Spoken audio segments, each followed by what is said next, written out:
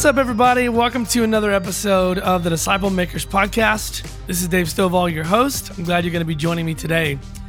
Today's episode is the second track session given to us by Exponential at last year's National Disciple Making Forum. The speaker is Grant Skeldon, and he said some amazing things during this TED-style talk. It's all about reaching the next generation. Grant opened up the session for questions from the audience, and they get really specific about how to get through to millennials and also to Gen Z. There's awesome stuff here. If you missed Exponential's first track session, please skip back to the previous episode because Myron Pierce gave some amazing stuff in his message as well. So make sure you skip back and listen to that. All right, y'all, let's jump in and hear from Grant Skeldon. This is Exponential at last year's forum. Here we go.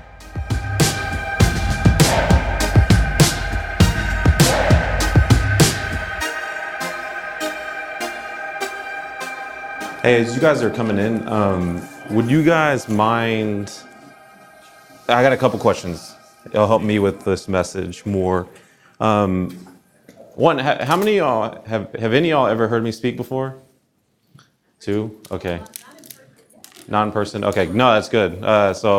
Because me and Myron tomorrow are going to get to speak back to back, and I think there's a message we have prepared for that, but then we don't want to do that message here because we only have one message that's good. And so, but I. And you don't want to do it front. Yeah, so I'm trying to get I think it's only 18 minutes, so I'm getting when they give us 30 minutes, the 12 that's left over. Well, I guess that's bad math. Anyway, the second question was, are you guys coming in as parents? So you coming in as mostly, I would assume, as pastors, but I'm just curious, how many of you guys have kids in their 20s or early 30s?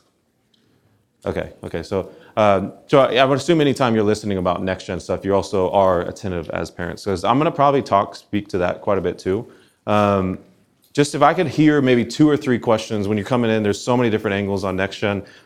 You're like, hey, if I could leave this breakout knowing something about the next gen, this is the thing I'm curious about, I'm trying to figure out. And actually, one last question even before that is, if you guys could raise your hand more, you're like, I'm really thinking about Gen Z or I'm thinking about millennials. I feel like that's really changed over time. So if you were like, I'm more concerned with Gen Z, could you raise your hand? All right, and then maybe more millennial, if you would raise your hand. Because some of you guys are in places where you're like, we have maybe more young marrieds or young singles that are like millennial age, not as much Gen Z. Okay, so with that being said, help me out with 2 or 3 things, 2 or 3 people who wouldn't mind saying, hey, I want to figure this out about the next generation. I'll also preface it and say, I'm young-ish these days, I feel like. I do not care about y'all making fun of young people or asking hard questions or saying, hey, if we're honest, why are they this way? Or I'm starting to feel like I'm getting old myself because even I'm starting to say old people things. Like when I'm talking to some young 21-year-old, I'm like, dude, back when I was that age, and I'm like, dang, that's what old people say. It's like, man, back when I was your age. And so all I have to say is I think I want us to have not a toxic conversation, but I think you don't have to walk on eggshells around. It's not going to hurt my feelings to have a real raw conversation around some of the hardships of reaching the next generation. And just want to encourage you. I'm always encouraged by how many, even this breakout being packed, that you guys have a sincere heart for young people. And so we'd love to hear just real quick, what are some of those questions? Yes, ma'am. As a discipleship leaders, getting girls who have signed up and want to be disciples to actually show up consistently. Yeah. That's one of my struggles. Okay. Consistency. Yeah, we're kind of here. She's a children's minister. I'm the youth minister. We're trying to figure out what we can do together to be a team. Yeah. Send out these youth. Okay. Yes, ma'am. Put down the phone and build genuine connection. Yeah. I'm going to repeat this. So how to put down the phone and build genuine connection. You said how to get young girls to be more consistent. Because young guys, they're pretty good, but young girls, just not consistent. And then you guys are talking about being a better team, or just how can we work as a team to better engage next gen. Ma'am, I saw you in the back. When do you feel like Gen Zers are thirsting for the most in their lives? Yeah. What do you think Gen Z is thirsting for the most?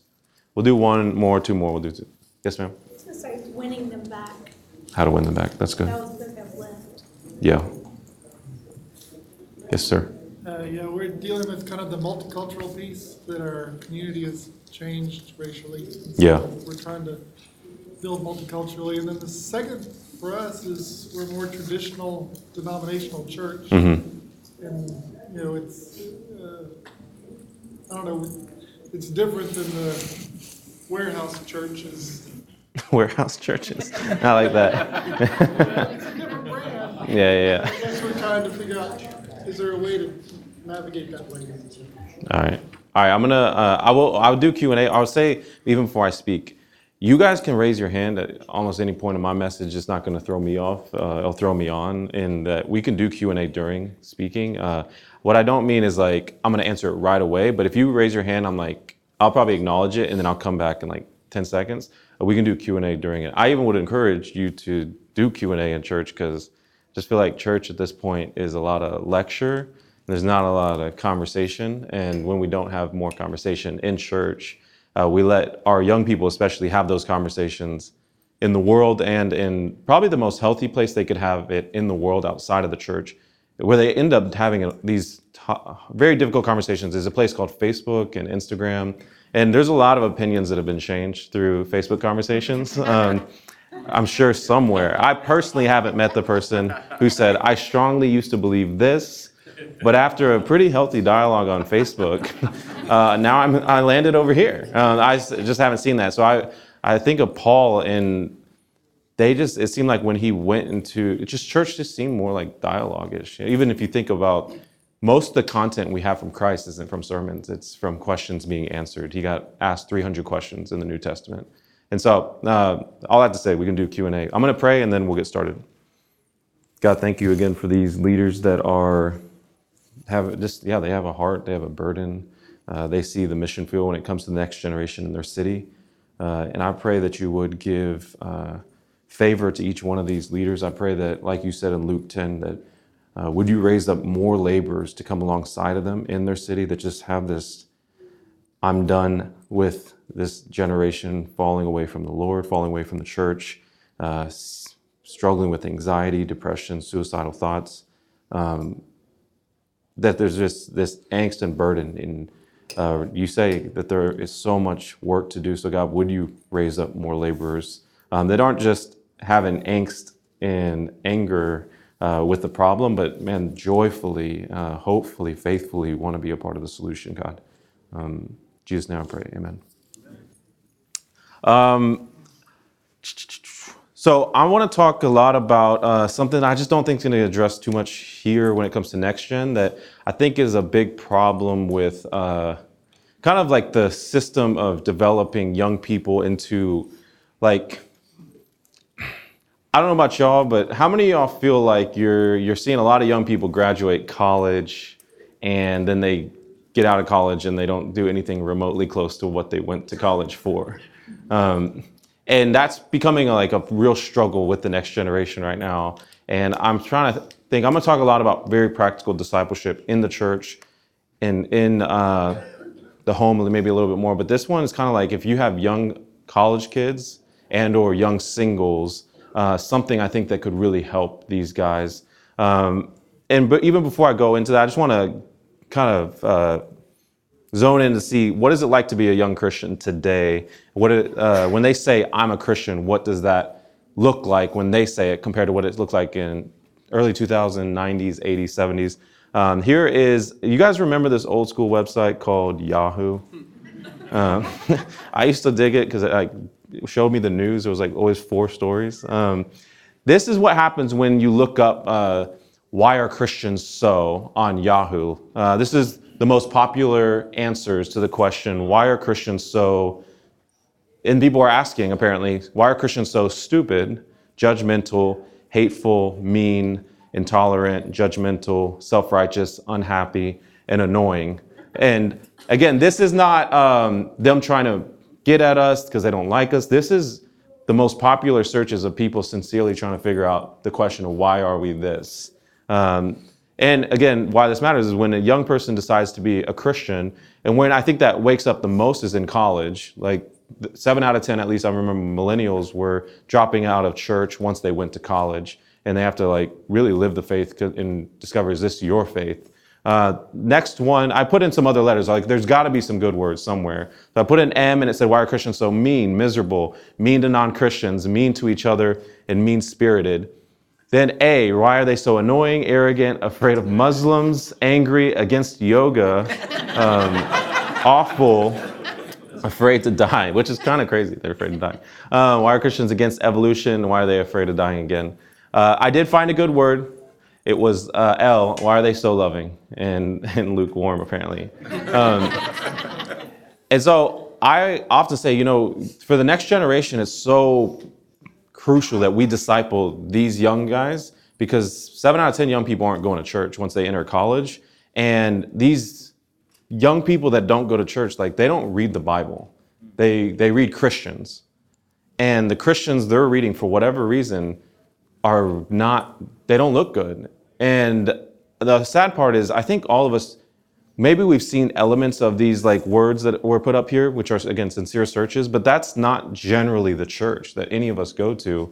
But the loudest people, the most bold people, are representing this message to the rest of the next generation. And I want to really try to help us disciple young people while they're in college, while they're outside of college, in their young single years, to just be really bold for Christ and have a different type of message. If they're not reading the Bible and they're instead reading Christians, then how do we train up Christ-loving, city-changing, church-investing, disciple-making missionaries in the next generation?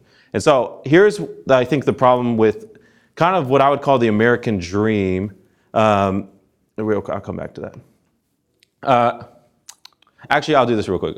But why I also think that we got to focus on, especially, I like to focus on young singles. And again, some of you guys are like, well, I'm more in the youth ministry, or I'm more college ministry.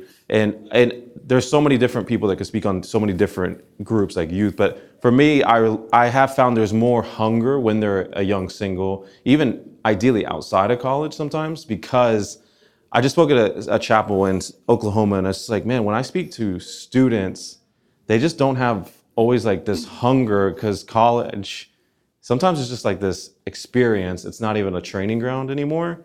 And they don't have this like, I'm hungry to learn as much. While once you get out of college, it's like, oh crap, like what's next? And that's when I've noticed this shift of like, I want to learn, I want to grow, especially in their career and in their job or in their cause. And I'm trying to find, like one of you talk about like, how do I basically find hungry, serious young people?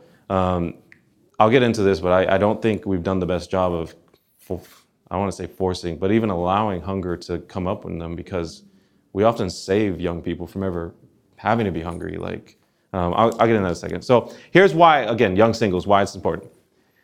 So next week, I will celebrate my 1-year anniversary of being married, which is awesome. But how don't usually get praise for that, but not. I mean, they're like, oh, been there, done that 1 year. Like, we don't even know if you're gonna make this. It's like, it's not a big deal. Hey, for young people, this is a long time. Okay, so, but it's a good thing. But y'all, honestly, I love young singles. And if I was preaching to young singles, I'd say, y'all, you have this one time in your life where you'll never get back. And the enemy will say, use college and use your young single years as a time to just find out who you are, just have fun. Maybe it is drinking, maybe it is sex, maybe it is like, just that's the time to have a lot of fun. And I think we all know that window of time sets up the trajectory for the rest of your life. And I would say, there's this window where you don't have to ask your parents for permission. You have a little bit of money, you have a car, and you don't have to ask for permission. You can just go and do things. But you don't yet have to ask your wife for permission either. And you can just kind of go and you can kind of do. When I got married, they call marriage golden handcuffs. Gosh, I feel like y'all don't like this. This is a reality. They golden handcuffs, so we're good. But if I want to go tonight, actually, me and Myron are trying to see Eternals, which is a Marvel movie. And I had to ask my wife. I told him actually, hey, I'd love to go see Eternals. You want to go see it? Are you into Marvel?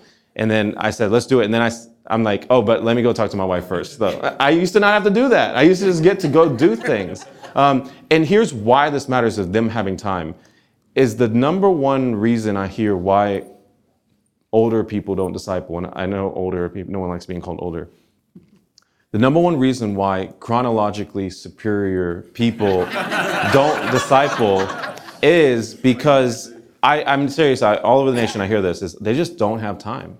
They don't, it's not that they don't want to, it's not that they don't value it, it's that the average person in the congregation, or I'll just say anyone who I've found who's married, has kids, and has a full-time job, they don't have time. Like, they're not thinking this weekend, what am I going to do with all my free time?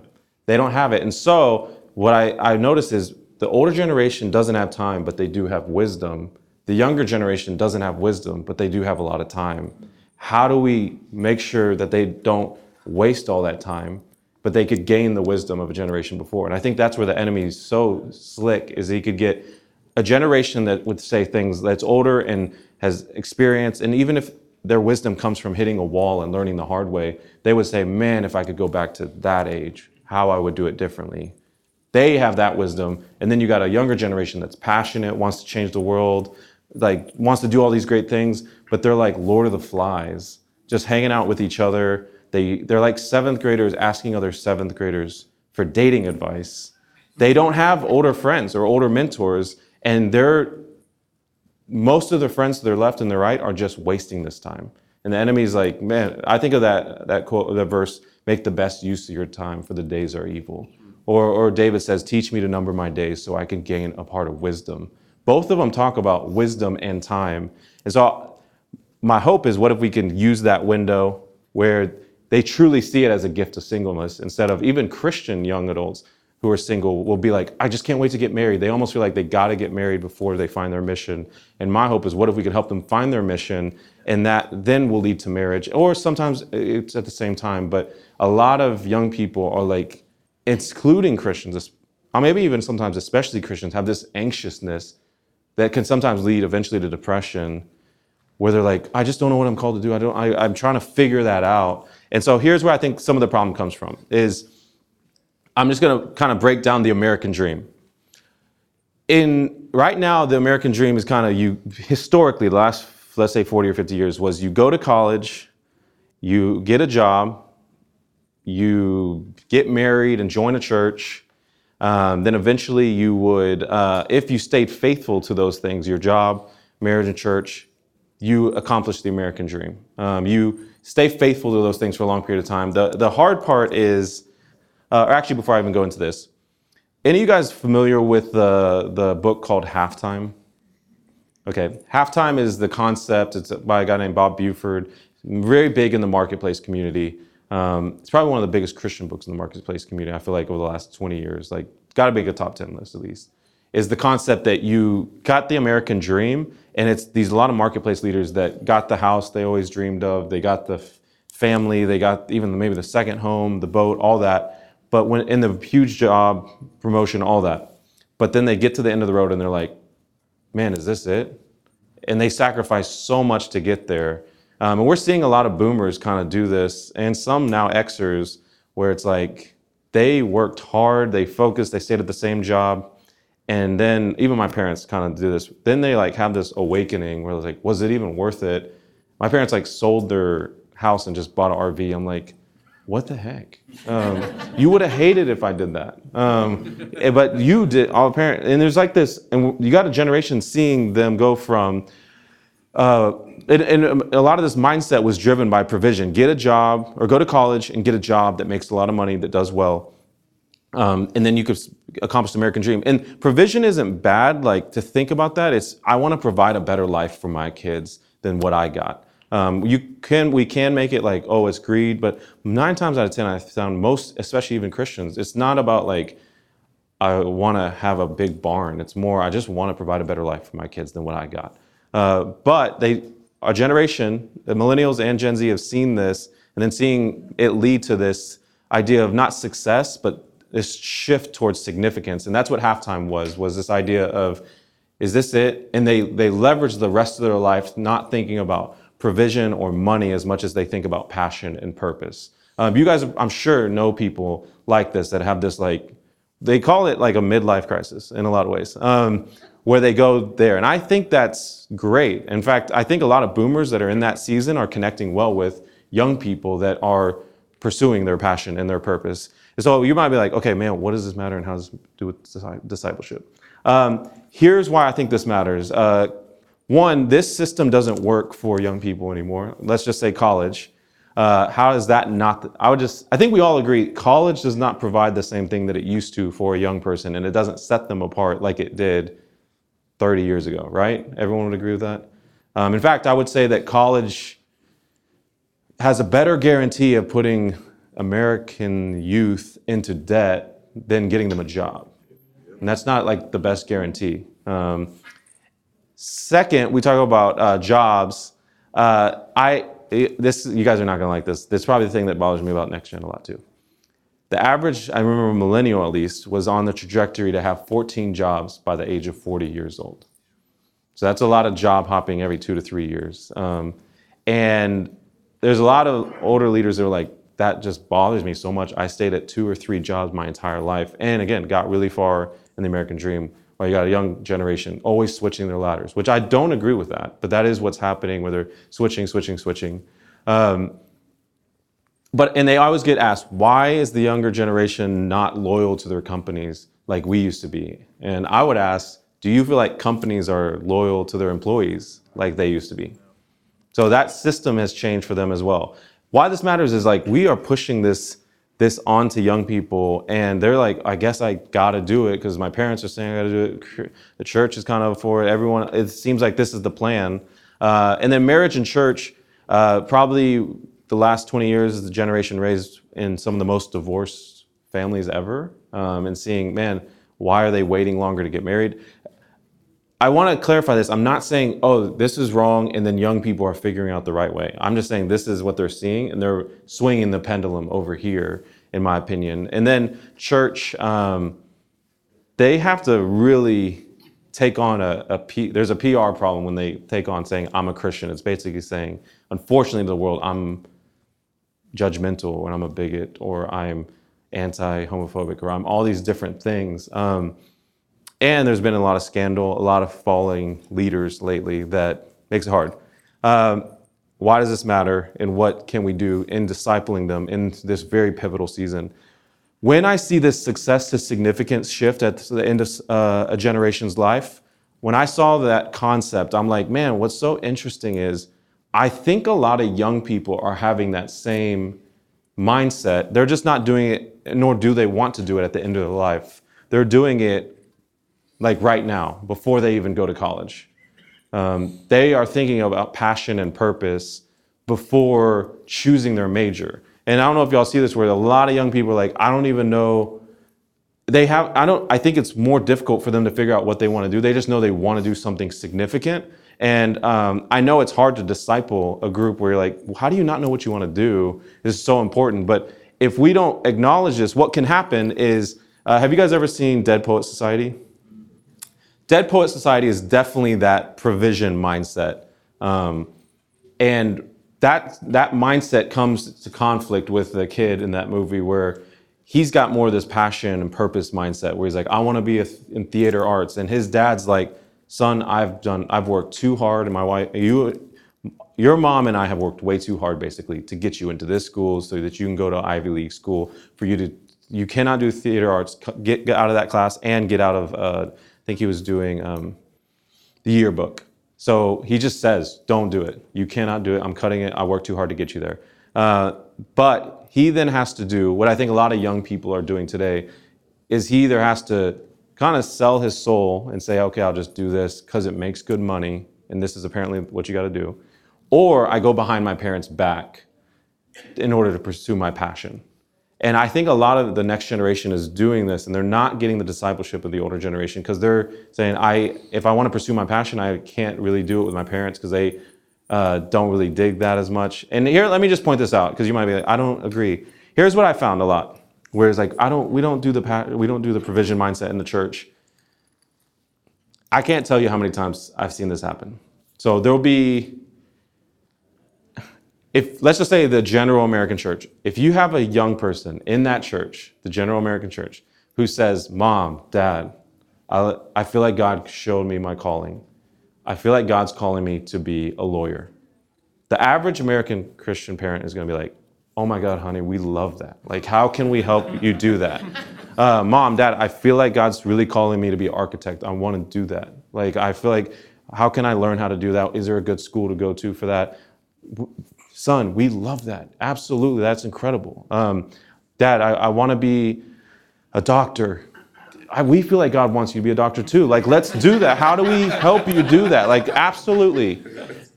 But no, they go to Passion Conference or they go to some big conference like this. It's like, Mom, Dad, especially, let's even make it worse. They're in school to be a doctor, 3 years in. Nice school. Mom, Dad, I feel like God's calling me to be a missionary and take what I'm doing as a doctor, but do it overseas. The average American Christian parent is going to be like, hey, we love that. But let's pray about that. And let's just make sure let's just pray about it, okay? And I'm always like, Mom, Dad, like, so you think Satan might be calling me to be a missionary to another country? It was like, Mom, Dad, I feel called to be a church planner. And I know I was going to be a lawyer, but I went to this conference and I feel like I want to plant a church. Son, we love how you're growing in your relationship with God. But let's pray about that. Let's take that slow. Don't make any rash decisions. It's a whole different thing. Like, we don't have to pray about if God wants us to be rich and a Christian. But man, we got to pray about if we got to go do hard things for Christ. I remember one father kind of hearing this, and he didn't hear this. He just said this. He's like, one of the worst things happened. And he said it jokingly, but he also was saying it's a half truth. He said, my daughter loves God so much that she wants to be a missionary. And he's a businessman. And I just think that's American dream and a generation that wants to go change the world, and then a church that sometimes, church culture, even parenting culture and discipleship culture, that's like, those are conflicting right now. And a lot of young people, I think one of the best things, silver lining of the next generation, is that the next generation doesn't want church to just be mostly an event. They want to go bring the gospel into the world. And I always ask this question, how is the most cause-oriented generation in the world right now that's dying to be a part of a cause? Like, maybe unhealthy level of wanting to be a part of a cause. How is the most cause-oriented generation in the world right now not connecting to the most cause-oriented organization in the world right now? Like, literally the organization that for 2,000 years is the movement that has lasted and actually changed eternities, but also shifted culture, like hospitals, colleges, like orphanages. Yeah, like George Mueller. Like, these guys have created so many things out of the Christian faith. And how could the next generation be like, they're not doing anything really. I'm going to go join this cause that has nothing to do with the gospel. And I think this culture is conflicting right now. Do you guys see that at all? So I think they're not having a midlife crisis. Instead, they're having this quarter life crisis. And we got to figure out, how do we help them get discipled? And also, if we don't, this was actually a quote by, if you know who John R. Mott is, he would mobilize like hundreds and thousands of college students to go and do missions back in the 1800s, actually won a Nobel Peace Prize for the work that he was doing. He has this quote where he said that the number one obstacle to world evangelization is Christian parents. That's what he said. Because he found that he would get these kids on fire for Christ that wanted to go and give everything for Christ, even when it meant going to the hard places, even if it meant being a lamb among wolves, or it meant being the light in dark places. The only problem was the Christian parents didn't want them to love God that much. They wanted them to love enough to be safe and comfortable, but still a Christian and go to heaven.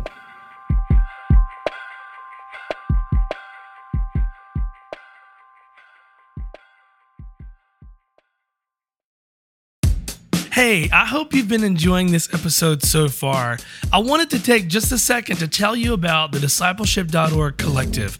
It's an online community designed for disciples and disciple makers. And if you're a follower of Jesus, then you fit in one or both of those categories. And we made this website with your needs in mind. The website itself is super cool because it's like stepping into a virtual church building. There's a welcome center, an auditorium for main events, and even some classrooms. Right now, you can get free access to this collective where we provide weekly webinars, we've got ebooks, and even disciple-making assessments for you and also your whole church. And don't mistake this for just a website. It's actually a community for disciple makers. Basic membership is free, but there's also a premium access option that includes courses, certifications, and online gatherings with other leaders from around the world. So go to discipleship.org/collective and sign up for your free membership today. But here's the last thing I'll say on this is what I think we can do, and then I'll go into some Q&A and we can talk about more than just this. But I do think this is important because we don't just talk about this and it just keeps getting this system. And I'm seeing Gen Z way more than millennials. They're just dropping out of college. Like, I have never seen so many Gen Z. I was like, man, when I dropped out, I've successfully dropped out of college, by the way, 3 times now.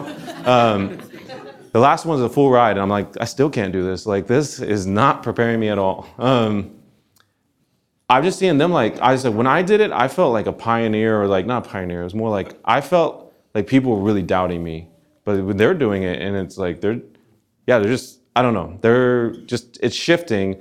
And what we could do is try to help them figure out their passion and their purpose, and then show them, hey, this is how this is all the hard work, and this is what you're gonna have to do, and this is what you're gonna have to make financially in order to do that. And where I've seen a lot of hunger in discipleship is if you could start tapping into their passion, tapping into their purpose, then you can help disciple them and say, hey, you want to do this? Let us connect you to other Christians in our church that do that. And I want you to follow them and get discipled by them. Just so I do show something that's a little more practical in discipleship. It's just again, a lot of this is going to be shown tomorrow, is what I would recommend is let's say you got a lot of young Christians that want to do a certain thing, and you're like, well, we have a lot of young people that have a passion for this. How many people in the older generation are doing something similar to that, and how can we connect those older leaders to the same industry as that? Because I think we just think, let's connect older people to younger people. But if you connect older person doing what that younger person wants to do, then I've just found them to be a little bit more hungry, because they're like, oh, that's what I want to do. And why this matters in starting with passion and purpose, because most young people, I asked a lot of young people this, I was like, when I speak on this, I say, when was the last time, and maybe I'll ask y'all, when was the last time for your kids you shared a concern around provision? And what that would mean is, like, you were concerned with how much money they make or didn't make, or their job, or how much money they had in the bank, or anything around money. When I ask young people that, especially I'm like, if they're out of college or don't live in their house anymore with their family, they're like, that's one of the main reasons my parents call me, there's just concern about my situation when it comes to provision. And I don't think that's bad to be concerned about that, but discipleship is caught more than it's taught. And so what it's teaching them is like, this is what's really important to my family. And I would just say, is that balanced well with questions around fanning into flame the purpose God gave into their life, or the passion that God's given in their life? And 9 times out of 10, I've found that the older generation is not even involved in this conversation with young people. So they're just figuring this out with other young friends, and it's not going well right now for them. Eventually, you hit this point where they just have to get a job that pays the bills, and they can't even pursue that anymore. They kind of lost their window to do it. I also want to acknowledge this is, some of you guys are like, yo, you just got to get a job and make money. And, when I first successfully, but probably the least successfully dropped out of college the very first time, my dad's an accountant and my dad's not a believer. So he doesn't like the Christian stuff as much. And he definitely doesn't want me to make no money to do the things he doesn't like. It's like, and he's an accountant.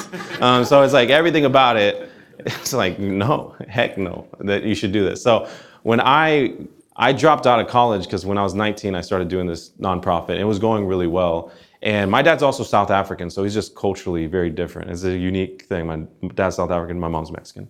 So when I dropped out, my dad called me immediately. He's like, I got an email that they cut all your classes. I'm like, yeah. Well, actually, no, he didn't see it then. I dropped out, and then I showed up to my parents' house, because like many millennials at the time, I need a place to live. So I want to live back at their house because it's free.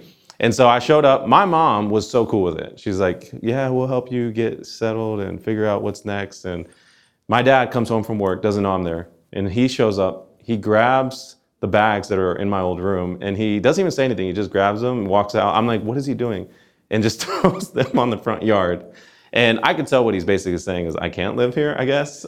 And I said, and I was like, Dad, what the heck? And he's like, you're not about to live. He's not laughing when he's saying it. He's like, you're not about to live back in this house. You decided to drop out of college. So you're deciding to get a job and to find a place to live. And I'm like, Dad, so many other parents let their kids do this. Like, so many people I know are living, even when they graduate college, they come and live with their parents still. And he's like, you're not doing that. And it forced me to be like, I gotta find a place to live and I need to get a job. And I didn't have the luxury to pick the passion or purpose job. But again, how many young people are going job hopping to job hopping? Because it's like, this isn't the job I'm passionate about. And I think if they at least saw, this is what this architect or this lawyer, or this nonprofit leader, this speaker, this author, whatever in our church has said, they didn't get to start right there. It took seasons and it took time, and all of a sudden they're like, I'm willing to go through that process because I'm getting mentored and discipled by leaders in that industry, in that world, that they're willing to do the hard work of the provision side because they see on the other side is the passion and purpose. I also do want to speak to this. Lastly, I'll do Q&As. One of the best things I think we actually can do is what my dad did, and it's very anti-American Christianity for the next generation, is he did not let me, he forced this dependence on God, basically. If I got to live at that house, I think I would have been way less serious about finding a job. I would have been like, no, that's not the right job. I don't want to do that, or that, I don't want to do that. Or I do a job and like 2 months later, probably quit it and be like, no, some of my friends have better jobs. I'm going to just quit and try to figure that out. And he would enable me probably if I did that. But a lot of parents would like swoop in and totally save their kids. And what ends up happening is, just think about this for a second, is think about your life and think about the seasons of your life that had the most dependence on God. Like the window, it could have been a month, it could have been a couple weeks, it could have been a season, a full year, where you're like, this was the time when I just read the word, like I felt close to God. I was reading the word. I was like hungry for him in the season. And whatever that season is, it could have been last year, it could have been 10 years ago. Like think about some of those seasons where you're like, man, the dependency I had on God and the kind of like connection I had with him and the humility I had just because I was dependent on him, I could almost guarantee at least one of those seasons, if not most, were seasons where things were not in your control. It's like you had nothing but to depend on God. Like he was the only thing you had. When we keep swooping in and helping save our kids from those seasons, what I would say we're actually doing is saving their kids from the Savior, because it's in the valley of the shadow of death that they fear no evil because God is with them.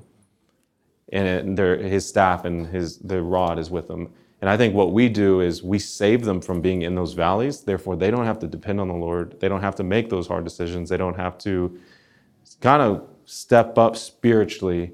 And therefore, they're not that hungry to show up or all that because they just keep getting by. Does this resonate at all? I'm feeling like really quiet. So, yes, real quick, I'll finish and then I'll do a Q&A, or do your question first. So what can happen is, instead of saying, even though I walk through the valley of the shadow of death, I'll fear no evil, for God is with me, his rod and his staff, they comfort me. What can happen is they'll think, even though I walk through the valley of the shadow of death, I'll fear no evil, for mom is with me, and her person, her second chances, they comfort me. And again, these are the two things that I feel like you're saving them from the Savior. Because what happened with my dad in that situation was, man, I remember I was just like, God, I need guidance so much. Like, I feel like I was doing the right thing, but I don't know what the next step is. And I just, probably one of the strongest times in my life where I memorized scripture, probably one of the strongest times in my life where I just prayed regularly, was this season. And I'm not saying throwing our kids to the wolves. In no way. I'm just saying there's no being a lamb among wolves. In the American Christian, seems like it's like, no, we don't like that part. Or that's, however we can make sure our kids don't experience that and still develop in Christ. And I don't know if you can do both of those. And so, anyway, let's go to your question. That was my question. We're all sitting here, we're all Americans, we're all living the dream, whatever. how do we allow our children, our millennials, to get desperate for the Lord? Because we understand that, man, when they're desperate, God hears us. God reacts. How do I do that in a safe way? I don't want my son, on the street homeless. I don't want my son, you know what I'm saying? Yeah, for sure. Is there an environment that you've seen that can help us do that? What age is this? 20s. Yeah. So, I mean, I think if this is the unique thing of my situation, I want to acknowledge clearly, I'm not a parent. So I'm just saying among a lot of young people, what I do for a living, which none of y'all probably know, is I work for a guy, Gabe Lyons and Rebecca Lyons, with a group called Q Ideas, which is based here. But behind the scenes, what I do a lot of is I do retreats for very high caliber young Christian leaders who are the very opposite of those who are leaving the faith. So if they're in their 20s and they're professional athletes, Olympic athletes, speakers, authors, musicians, online influencers, I have a network of about 700 of those kind of leaders that have like collectively about 250 million followers in the next generation. And I try to build community for them and mentor and disciple them. But I connect them with older leaders that are in those same industries that can mentor and disciple them. Why I bring that up is because I get to see what's unique about what made those guys so different than everybody else. Because most research is, why are young people leaving the church? Some research is, why are they staying? I'm trying to pay attention to what makes them not just stay in church. What a low bar, in my opinion. What makes them a leader in the church and a cultural agent for Christ in the culture. And so what I would say is, for the young single who's like in their 20s, I really think it would be helpful if they do not know what they want to go to college for. I'm shocked that college is allowed to be an experience rather than a training ground. I would not let my kid go to college until they know what they want to do. And I think some of the ways you figure out what that is actually getting out of the bubble that you know sometimes. And I really encourage anything that's like a gap year and just going out. If I would start really young going on mission trips, I think one of the best things young people can do is see that the world you think everyone cares about X, Y, and Z. I mean, the average young person that gets saved before 16, their story is, I played basketball, and then I thought I was going to be a professional athlete, and I was dating this girl. This is my story, actually. And the girl broke up with me, and I got kicked off the team. And then I just found Jesus. It's so simple, but at the time, because in that world, their little bubble, that's so important. And for them to see in Haiti or in Thailand, like, they could care less about what you think is important. But they got a whole different culture of what they do think is important. I have noticed a trend of young people that were exposed to different cultures, even diversity, which is, again, important even for that reason, really helps them. And I've seen a lot of young people discover that on the mission field. I'm not saying that's the only way, but another one I would say that I've seen for parents towards young people that has really shifted their faith, especially, I would say this, I tried to pay attention to a lot of young people who grew up in the church with a faith family, and even the parents were sometimes like leaders in the church, which we know can sometimes make it very hard for their faith to be strong, because they just see everything. But they stayed in the faith, and not only that, like, they never really veered off. I started asking those guys, what was it in your family that you felt like was really shifting your faith and helped your faith? And one thing kind of around this theme that stuck out is they said, kind of two things stuck out a lot. One, they said, our parents often asked for forgiveness. I just thought that was an interesting thing, is that our parents often would admit when they were wrong, but moreover, they would ask us as kids or teenagers to forgive them for sometimes when they made a mistake. Not every time, but I think there was times when it was like, this was big, and they would say, to see my dad. One, I grew up with dad. My dad's, I don't know if I've ever seen him say he's done something wrong. There's something about the culture of parenting in that time, I guess. But to see him say I'm wrong, and then he would say, will you forgive me? What that says to me, if discipleship is caught more than taught, then I would catch, seems like there's a bigger authority in my home than my parents, especially because the pastor's not seeing this. The church culture is not seeing this. And they're not just trying to do this for everyone else. There's a Holy Spirit that my parents submit to, and they feel a conviction to ask for forgiveness and admit that they're wrong. Second, and really online with this, is I noticed a theme of a lot of the parents, they said something to to the line of, my parents would often inconvenience their lives for the gospel. That stuck out a ton, even more than the forgiveness part of like, they would do things that you could tell they didn't like love doing and fully like want to do. Like it cost them something, whether it's like having someone come live with them, going to serve regularly in some area that like no one else was trying to pay attention to. It was like just things like adopting. My boss, I was telling him this actually 2 days ago, and Rebecca Lyons was saying, oh, in our teenager Kennedy's life, where that was when we adopted a kid from China. Like just that we would do that at such an older age was really powerful for her to see, because she could tell how hard and how costly it was. It took a lot of trips going there, but she could tell like, man, my parents like really just doing those types of things. So this like comfortable American Christianity, it hurts think about this. Like, do y'all know who Bob Goff is? Because if you ask young people, they do. There's like every young person wants that guy to be their grandpa. I'd say, yeah, like and I think that book is a great book of like someone who regularly inconveniences their life for the gospel. Now, I tell a lot of parents, you should read that book. It has nothing to do with how to be a parent to the next generation. But man, you got to pay attention to, he's not edgy, like he's not skinny jeans, like has no tattoos to my knowledge. But all these young people want that guy to be their dad.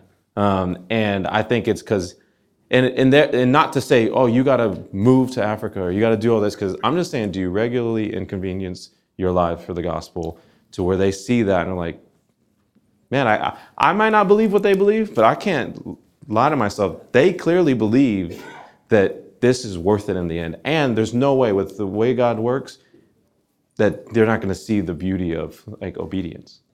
Yeah. Yes, sir. In keeping with that, saying that you're working with these people that are not only not leaving the church, but they are excelling and being leaders. Yeah. Are you seeing what makes them do that? Are you seeing some character traits or some things that they're sharing with you that say this is what? Yeah, I mean, if I'm gonna look for someone to disciple, y'all are like the discipleship people. Like, I've never had a conference where it's about like that's the title, discipleship. So I feel like y'all know this, but y'all heard when I look for someone young to disciple, I look for fat people. If you guys have heard this concept, faithful, available, teachable people. I don't know what y'all were thinking, but. Yeah, just people that are that, but I didn't come up with that. That's like some age-old thing of faithful, available, teachable. I mean, highlight on that real quick. Faithful, this is what you kind of talked about, and it is pet peeve for me. Is your yes, yes, or your no, no? If I talk to young people, because I call them out on this too. If I'm preaching to younger people, I'm like, dude, what if God kept his word like you keep your word? Like, what if he was going to come back for us? Probably. Or he's waiting for if someone better comes along. So he's waiting the last second to commit. It's just like, it does bother me. But I also don't think every young person's ready to be discipled. And notice that I actually think most of them aren't. I want to reward the few that are hungry, or they are faithful, they are available, they are teachable, and make the ones that are kind of wanting to be there, but they're still chilling with this comfortable life of just like, let's just hang out in college, or I'm a young single, but a lot of my other friends that are outside of college and graduated, they don't have jobs, so they'll go into their early 30s, and it'll be a whole nother window of time of just kind of doing what the rest of the world is, looking to the left, looking to the right, doing what is right in their own eyes. And so the common thing I will add though is the hunger. So if they're faithful, they're available. What I mean by that is, I think discipleship is not come and meet with me. I think it's more come and follow me. That's how I get around the whole, if you're too busy, then I would say, great. That means you've got a lot of things that you can invite someone into. And I'll talk about that tomorrow. I have a line where I say, mentorship is come and meet with me. Discipleship is come and follow me. And so would they make themselves available? And instead of adding something to your calendar, would they include someone in your calendar? But you got to have a young person that will move their calendar or say, I'm not going to go to this with my young friends because I want to be with the guy who's inviting me to dinner with him and his family, because that's powerful to just be at something like that. And then teachable, there are some young people that just want you to agree with what they want to do, and will they hear the hard things? Like Peter, man, think about how hard it would be to hear the person discipling you for 3 years say, get behind me, Satan. Like, that's not thin skin. But also, he had a lot of relationship. And for him to come back, or just hear the hard stuff and be like, okay, I trust him because he's always been right, or he's always had my best interest in mind. But then lastly, I would say hungry. For me, I actually have a meeting with the young people I'm discipling in the front end, because I think dating and discipleship is kind of similar in its initial stages. I know that sounds kind of funny, but I really believe that. Like, if you ever asked someone younger to disciple, I think for a young person to ask someone older to disciple them, it kind of feels like when you're asking a girl out. You're like, hey, I like you, and I want to do more life with you. Do you like me? And will you let me be in your life more? And to ask another guy, that's hard. And when they say no, like, oh man, it's not you, it's me. I'm so busy. Man, we're friends. Like, oh, you're friend zoning discipleship version, like me. Like, and honestly, what can happen is the first guy. I got discipled 2 weeks after I got saved. I was very lucky. I thought that was a normal thing, that everyone just did that. I was just very lucky to have a guy seek me out. He moved 2 years later, and I asked, I was like, I got to find someone else to do this. This is like such a powerful season of my life, and if I want to grow, I need to find this again. So I asked the guy. He said, no, I'm too busy. I was like, man, I really did. I felt like we had this connection. And then the second guy, I really did. I was hurt, like you would be if you got rejected by a girl. And then the second guy, same thing. I'm too busy with ministry, which, by the way, I'm like, if you're not discipling anyone, but you're too busy with ministry, what the heck are you doing? Like, I just had even that concept that I'm so busy with, I would say, spiritual activity to do the ministry that Jesus gave us, discipleship. But I didn't know that at the time. So I just felt hurt. And what can happen if you guys ever see guys do this, ask a couple girls out, they say no, they're like, at first it feels like, what's wrong with me? Then they get a little prideful, like, you know what? And this is what I did. Forget all these guys. I don't want to be discipled. I'm good anyway. And like, I went a while of, just kind of maybe, so I'm just going to get in the word. And so what I would say is, I look for hunger, because in dating, when you go on the first date, you kind of, especially when it gets serious to the next level, you're like, what's the expectations? And I do that conversation with the young person. Like, hey, before we fully commit to this, I want to talk about some pet peeves, and I want you to talk about what you want out of this. And I actually make them make a 3-month goal, 6-month goal, 9-month goal, 1-year goal. So I know, like, where do you want to be, and how can I make sure you're actually getting to where you want to be? I want to acknowledge that my discipleship format is a lot more like, I do focus on industry and what do you want to go do, and how do I make you a fisher of men in that industry? Because that's where I see the most hunger. Some young people will be like, I just want to be discipled by you because you're a really godly person. I found a lot of young people that are like, I want to do something with my life. So how do I connect them to someone who's doing that with their life, but show them also you could be doing that for the gospel in a better way. Does that help at all? Any other questions? Yes, ma'am. I want you to expand on what you just did, because you started out saying the church is missing young people who are not knowing what to do in life, and there's an opportunity. Mm-hmm. And you just talked a little bit about that, but how could the church step into that role? What do you see as the way to do it?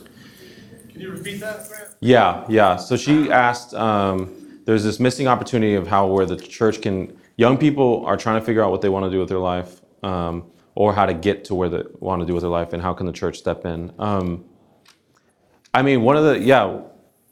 If I was a pastor and I looked at the young adults in my church, I would try to figure out, what is it that they seem to have a passion for? And not all of them, but like this one sticks out. Like I was actually talking to Life Church in Oklahoma, and they're talking about building a young adult ministry. And I said, is there an occupation that a lot of the young people, for whatever reason, they got a bent here? In Nashville, there's a lot of young people that want to go into medical. Every city has, DC would be definitely probably more like politics. So to not connect young people, often when we convene people in the church, we convene them by their gender, like male or females, like women's retreat, men's retreats, or we convene them by stage of life. It's like children's ministry, youth ministry, young marrieds or just married ministry, which is great and good, but we don't, what I think about is like, I didn't pick to be a male, and I do need to be around other men, but that was just given to me, I guess, if you will. Same thing for stage of life. Like, I am married, I do want to be with some other married people, but the thing that I've really like had to pray through, work through, like talk to my parents about, even sometimes go against what my parents think because I feel like God's calling me to, go to college for, do a lot of homework, is my career. Like 1/3 of my life will be in my job. And I would say many churches aren't doing as much convening or equipping for the channel of the world that God's called them to be. And Acts 17:26 says like God's placed us at this time in these places. Even Luke 10 says when he sent out the 72, he sent them to every town and every place. I like to think like, can we think of places as like there's the church world, yes, and some of them will go into ministry, but some of them are going to go into education. Some will go into marketplace. Some will go into politics, and some will go into the nonprofit sector and start convening them around that. Because that's going to be a little bit of a natural connection. Also, lastly, I would do retreats. I'm a big retreat guy. If you ever seen Remember the Titans, when there's a lot of generational tension in that movie, there's a lot of racial tension. He gets the people that are different to go on a retreat together. I know that might sound, I wouldn't just invite, hey, you're an old person, come on, and you're a young person, come on. Like when I meet with a lot of churches, I say, hey, can we connect me with 5 to 10, maybe 15 of the most consistent young people in this church? And one thing, I ask a lot of questions, but one of them is, you should know your young people's, asking them like, who are some of the older people in our church that just seem to love you guys? Like they have a heart for the next generation. They enjoy the next generation. They encourage y'all. Because there is a culture of like making fun of the next generation or just complaining about them. But like, who are the older people in your church that for whatever reason, they're like, no, I'm hopeful. Like, I love these guys. Like, I remember it was the pastor's here, First Pastor McKinney. It was before he was the senior pastor there. But I remember one of the girls like, oh, Susie, like always comes and brings us cookie every Sunday, brings us cookies. And I was like, that's the most random thing. But they liked her just because she did that. And she thought weekly, I want to bring the young guys cookies. And so I said, you should bring those 10 to 15 older people and then the key young people, and you should get them together on a retreat because they already have a bent towards each other. These guys are faithful young people that are still sticking around even though they don't see a lot of other young people there. And these are some of the older generation that genuinely has a heart for young people and just organically build some community around them so that once you want to build better discipleship relationships, they already have like a core that's kind of close. Because I'll just say this is like, church doesn't have a lot of areas for deep connection among people in general. Like just looking at the back of someone's head every Sunday, I've never really met a best friend. Like how many of you guys ever met your best friend through that like little 1 minute you guys give us to like, hey, shake hands with a neighbor? Like, I'm like, why do we still do like, what is the purpose of doing this? I guess it like gets us to, is it like a break just to like, okay, like just move around a little bit and stretch. If it's that, then it works. But if it's like to meet someone, it's just church Sunday isn't designed too well for community. That's okay. That just might not be the main design. But I thought, what does get community in the church? Retreats, mission trips, and if you have these sports leagues, maybe potlucks, I'm down to bring those back. Those things connect people. And I would really think about, are you diversifying generationally the people that go to those things? Because if you don't have those things going on, then all they're doing is coming and listening to some guy or girl talk every week. And I'm about to go watch a movie. I don't think I'm going to meet any best friends at this movie tonight. Like, we're just going to watch something together. That's not that communal. And anyway, think about that because this generation is looking for a cause, and I would say they're looking for a community. And ironically, I think the church is supposed to be one of the best places for both of those. But if they don't find the community in the church, they will find it in the world because the world's working really hard to create community for them. Yes, ma'am. And this will be the last question. Yeah. So a lot of young people are really struggling with depression and self-doubt, anxiety, and how do we connect? How do we draw them out? Not everybody's hungry. Yeah. But they all need something. They need to be heard, and they need to know that they are sick. Yeah. So what do you do in those kinds of situations? Yeah. Repeat that, Grant. Yeah. So she asked, there are a lot that are young people are struggling with anxiety, struggling with depression, and sometimes they aren't hungry. What do we do with those who aren't hungry? Would that be good to say? I want to point out that in that movie, Dead Poet Society, I'm going to spoil this movie for y'all. You had like 40 at least years to watch this movie. And you probably heard about it at this point. At the end of that movie, the kid who has to go around his dad's back, because his dad is pursuing provision, he's pursuing passion and purpose. He goes around his dad's back, his dad finds out, and his dad like cuts him out of school, saying, you're going like some military school. Again, his dad's not a bad guy. In the movie, he's technically the bad guy, but his dad just really wants a better life for him than he got as a kid. But he's so set on provision, he's not even like, doesn't even see purpose and passion. What I've learned is it sounds like passion and purpose is an idea of what you do after you retire. You earn the ability to do that. That may be the best way to do it. I do think a lot of that has proven not to be the way that works, because most of them just check out of provision. Like, how many people just go pursue passion and purpose after? That young people want to do all three. I think God has not called us to gain the whole world and then sacrifice our soul so that one day we can pursue our soul. I think we can do both. And so I say that to say, in that movie, unfortunately, he does commit suicide when he realizes I'm either going to just go and keep doing what my parents really, really want me to do. I know they love me, but I cannot trust them because they're not seeing the full heart of what God's given a young person.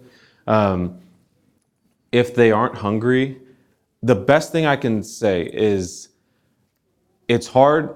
I'm not trying to start a fire as much as I'm trying to pour gasoline on a fire. And I do see that a lot with Jesus. And what I think Jesus did do is what I'm trying to really help the ones that have the fire and then start recruiting those that like you see the potential. So I'm assuming you got some people in mind. You're like, man, if they could just get this though, that would be incredible. And I would say what I would do is there's a 4-letter word that young people are really driven by. It's called FOMO. Have you guys heard of this? Fear of missing out. Think about this, that you're like, oh, they're not hungry or they won't commit, right? There's 2 big fears.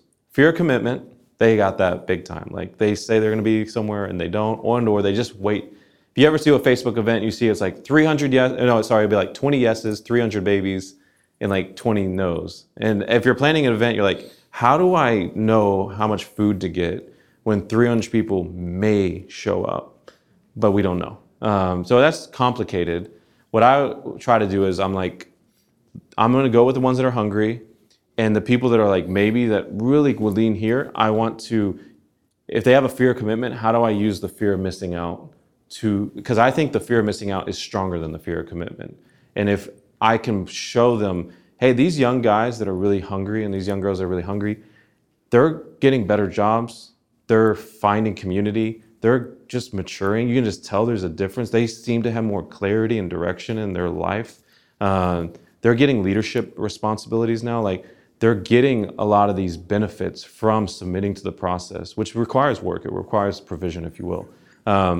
That I've noticed, if you know the law of innovation, if you don't, I would really look that up because that's what I'm trying to use is I'm finding the early adopters and the innovators and trying to win over the early majority, but I don't know if there's one plan that can reach every person in every stage of life. I just have seen this start to win those who are maybes to, okay, I want to submit to that. Because when I see where they're ending up, who are like just chilling, and I see these guys that are working hard, I want to go over there. Anyway, thank you guys. I'll stick around if you guys want to ask me questions.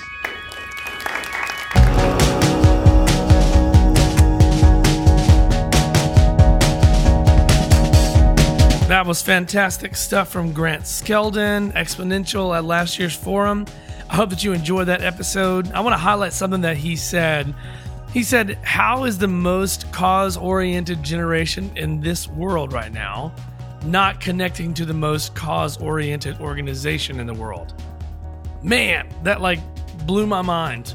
And I think episodes and conversations like this on how to get on the level of the next generation are just so important to making disciples. So I hope that you walked away with something new that you learned and are encouraged in your walk and in your journey of discipling others. All right, y'all, thank you so much for listening, and I guess I'll catch you on the next episode. Have a great day.